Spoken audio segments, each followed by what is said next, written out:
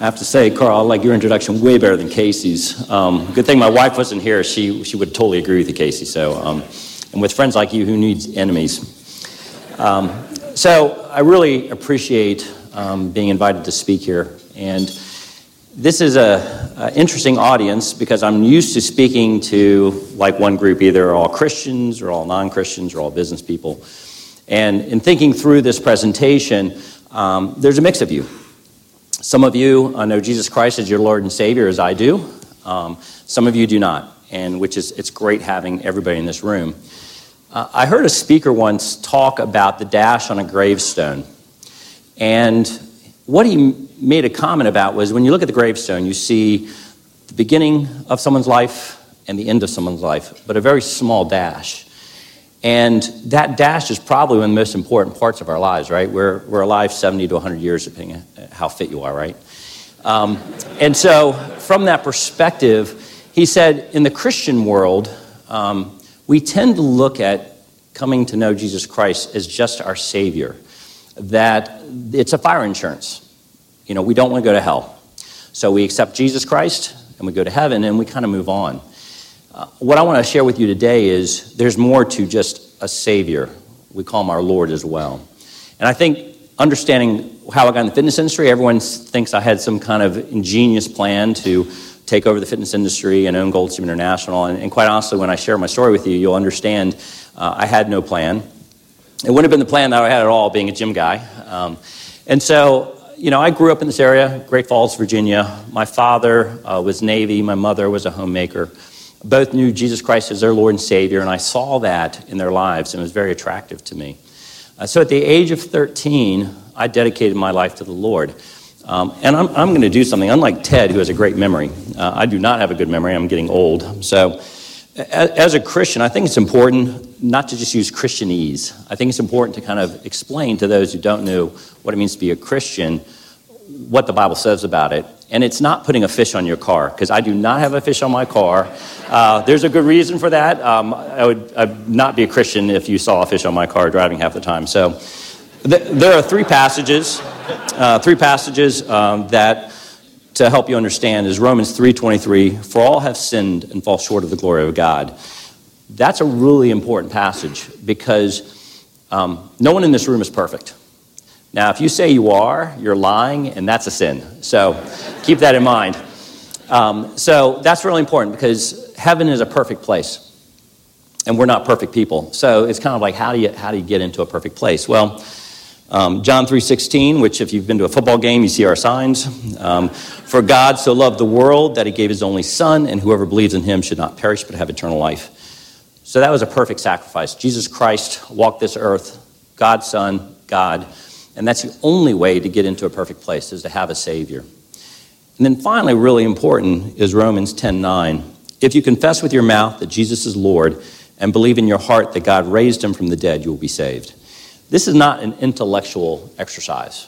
I mean, it's very important to understand who God is and who Christ is, but it's something that it comes inside. So that was really important in my life. We celebrated that as a family. I didn't quite understand as a 13-year-old how important this decision was in my life. And my father, who's military, any of you military in this room, seek and destroy, have a mission, have a plan. So as a young child, my dad worked really hard, and my brother, sister, and I got one day a year with my dad that was dedicated to us. And this was a really enjoyable time for me. I love spending that day with my dad, and to this day I do with my daughters. And the first part of our day was dedicated to understanding our strengths and weaknesses. He would say God created you a certain way, so you should know how you're gifted. And then your weaknesses, what are you working on? So I would say at 11 I could interview for most of your companies with that strength and weaknesses question. I could tell you what I was really bad at. I knew I wasn't going to be a pro basketball player, so that was one of my weaknesses. I wasn't very tall.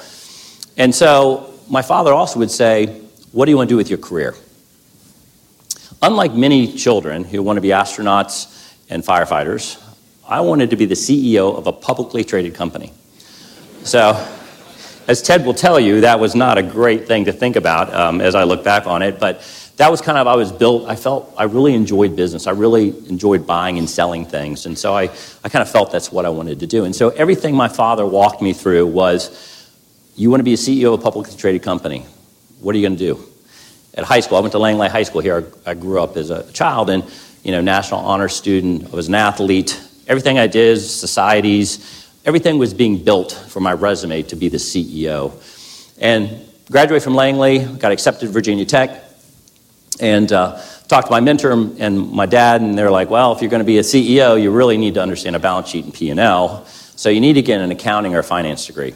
Now, that was a great piece of information they gave me. I started out in accounting, and God had other plans for me. I got to cost accounting, and by the mercy of God, I got a D-. And I say mercy because I actually went to the teacher's office and begged for the D-, so I didn't have to take that class over. It was horrible. So any of you that made it through costs, congratulations. I did not. So I went into finance. I really enjoyed that, and I got through it. I learned how to read a balance sheet and a P&L. And graduated from Virginia Tech, and so got interviews like all of us do. And there was 2 jobs that were presented to me. The first one was to be the accounting executive for Giorgio Perfume in Beverly Hills, California. Now, if any of you are old like me or older, you realize that Giorgio Perfume was the perfume at that time. And being a single man, Beverly Hills, beautiful women, $70,000 base in 1988, that was a good base. And I thought that was going to be the one. Well, I happened to be at church. I go to McLean Presbyterian Church here, and a family approached me. And the husband had died, leaving a small office supply business to the wife in McLean here. And they approached me and said, look, we have debt, we're struggling, and we need someone to run the business for us. We don't know how to do this. I thought, oh man, I'm going to get a running company. This is going to pay big bucks. So I said, so how much can you pay me? And they said, well, we could probably pay you $18,000 a year. Thank goodness God whispered in my head and said, don't say no yet, because I almost did so. So I said, you know what, let me pray about it. Let me talk to my dad and my advisor and see what he thinks. So I talked to him, and I said, here's my options, Dad. What do you think? He goes, well, first of all, do not think about money in your decision. Put that aside. Now, we've been planning for this your whole life. You want to be the CEO of a publicly traded company. Which one of these will prepare you for that? And I was like, dang it, I knew this was coming. I'm not going to Beverly Hills, I don't think. And he said, look, it's a failing company. If it goes under, no big deal, right? It was going under. But if you succeed at it, it's a big resume builder. And you get to learn accounting, finance, sales, marketing. You get to run a business on someone else's dime. It's kind of like my MBA. So I took that job. And I was off to the races. Also that dash on the gravestone, dash, race. Anyone here like the rat race here in D.C.? That's a dash, right?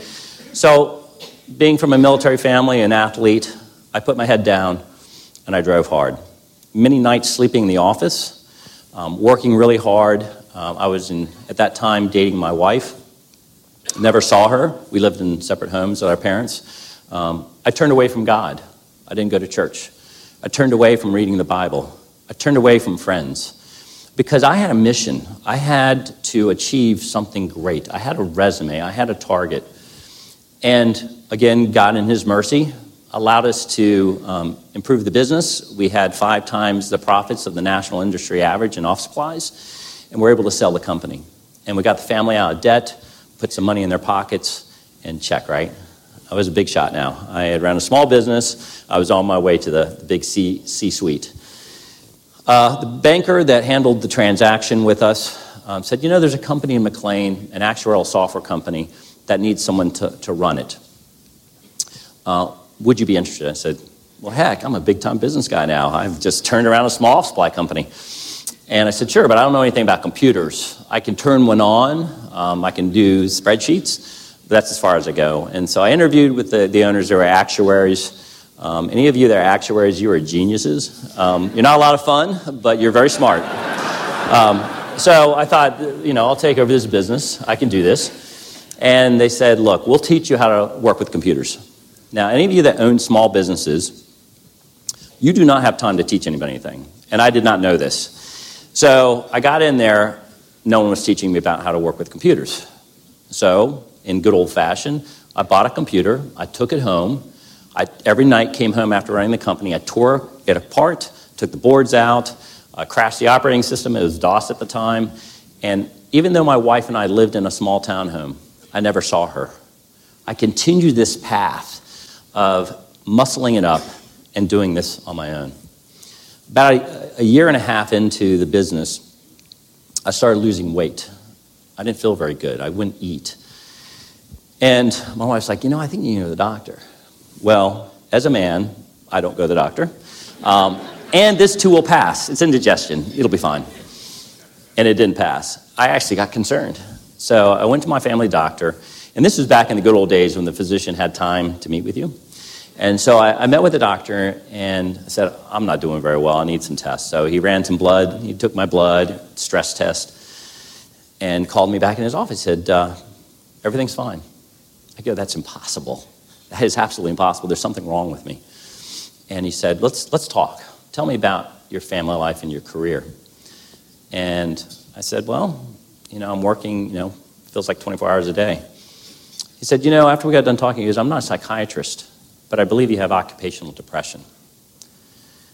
I'm going to tell you that this may sound really weird. I wish he would have said I had cancer. Because cancer was something out of my control. And in my mind, depression was in my control. I had a military family. I was an athlete. I couldn't have depression. That's for the weak. And that's what was my mindset at that time. And so I asked the doctor, I said, what kind of medication can you give me? I need to get over this because I got a company to run. He said, no medication.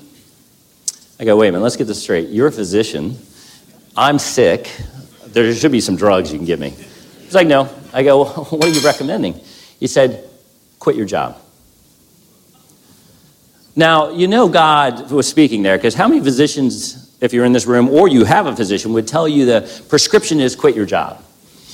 And like Ted, I don't recommend that prescription often, but in this case, it was necessary. So I remember going home to our small town home, walking in the door, and to this day, I still remember it. I saw my wife. She was standing there. I went up to her and hugged her and just started crying like a baby. Now, imagine my wife's thinking. I've been at the doctor and I'm crying like a baby. So she's like, are you dying? You have cancer? I'm like, no, I'm depressed. She's like, you're depressed and you're crying. I kind of get the correlation. So what did the doctor say? And I told her to quit my job. She wasn't shocked by it. She goes, look, we don't have kids. I have a job. Quit your job. That was probably, like Ted just mentioned, one of the most difficult times in my life. I had never quit anything, including cost accounting, which I got a D- in. I did not quit that. And I thought to myself, this is it. I've been planning since I was a child to be the CEO of a publicly traded company. I can't quit now. These are the plans. My father and I have been working on these plans for my whole life, and now I'm ending it all. So I quit. I'm sure I gave some bogus reason. I don't remember it right now, but as to why I was quitting. But during that time, that was the sweetest time of my life. I would never trade in that depression for anything, because it is why I am here today. And there are two passages I want to read to you that were what God spoke to me, which changed my entire perspective on my life. So Luke 12:22, and Christ said to his disciples, therefore I tell you, do not be anxious about your life, what you'll eat, nor about your body, what you'll put on. For life is more than food, and the body more than clothing. Consider the ravens, they neither sow nor reap. They have neither storehouse nor barn, and yet God feeds them. Of how much more value are you than the birds? And which of you, being anxious, can add a single hour to his span of life? If then you are not able to do a small thing as that, why are you anxious about the rest? Consider the lilies, how they grow. They neither toil nor spin. Yet I tell you, even Solomon in all his glory was not arrayed like one of these. But if God so clothes the grass, which is live in the field today and tomorrow is thrown in the oven, how much more will he clothe you, O you of little faith? And do not seek what you are to eat and what you are to drink, nor be worried. For all the nations of the world seek after these things, and your Father knows that you need them. Instead, Seek the kingdom, and these things will be added unto you. And this next one's really short, so bear with me. 1 Timothy 6:6-9. But godliness with contentment is great gain. For we brought nothing into the world, and we can take nothing out of it. But if we have food and clothing, we will be content with that. People who want to get rich fall into temptation and a trap, and into many foolish and harmful desires that plunge men into ruin and destruction. What I had realized was the goal I was setting for my life was too small. I wasn't seeking the kingdom. I would have not spoken up here today if it weren't for that time of depression, because this would have been a waste of time at that point. I could be in my office doing a report or doing financials or training a staff person. But now my perspective is different. This is the most critical thing. Like Ted said, I agree 100%. This is why I exist, is to serve God. So, and God has a sense of humor, because I didn't have a job, and I finally got all these great interviews, and then some buddies from high school, Langley High School, had a gym in Fairfax, Virginia, a Gold's Gym, and they said, hey, why don't you become a partner of ours? I'm thinking, this is great. Thanks, God. I told you I would do anything in this world. I could flip burgers, I could mop floors, but to work at a gym, are you kidding me? We have a treadmill. We're a little gym. This is really going to be the death of my entire career. But he reminded me, he said, look, you said you were going to serve me. You said you were going to dedicate your life to me. This is your chance. And I thought, quite honestly, I went back to my wife. I thought she'd say no, because I was going to use the wife card on these guys. Like, my wife says I'm an idiot. Why would I do that? And God spoke to her, just like the physician. She said, no, do this. Hang out with your buddies for a year. Have some fun. Get jacked. Right, Carl? Get jacked? I'm not as jacked as you think. I'm all right. But, and then get a real job. Well, that one gym turned into 11. 40% corporate EBITDA, the most profitable Gold's Gym chain in the world. We raised capital and bought the entire company in 1999. That was God's doing, because I worked just as hard as everybody else. Probably not as smart as half of you guys in here. But he turned that into an incredible career for me. We sold the company, had a great exit, went on to do 2 other private equity deals with health club chains. We just sold a company at the beginning of this year. Pushing towards $1 billion in transactions now. I would have never, ever, in my wildest dreams, not my wife's wildest dreams, but mine, would be here today with this career. And now I have the blessing to be able to do something where I feel like I'm truly serving the kingdom. I feel like I was even before, but now I get to get involved in healthcare and fitness, and a lot of people are suffering under this burden in our country. And I don't know where God's going to take it. But what I do know is he's going to take it somewhere. And I've told my wife, worst case, we live in Florida and sell everything. So, I mean, that could be the worst part we have here. But it is really neat when you change the perspective of what you're doing in your life and your career. So for you in the audience, for those of you who claim Christ as your Lord and Savior, I ask you, what's your dash? Are you serving him? Is it just a fire insurance policy that you got, that you don't go to hell and you're going to go to heaven? Or are you really making a difference? Are you serving those around you for the kingdom, something beyond being the CEO of a publicly traded company? So I challenge you with that. For those of you who don't know Jesus Christ as your Lord and Savior, I got to tell you, it's awesome knowing there's God in control. And it's not just a fake feeling.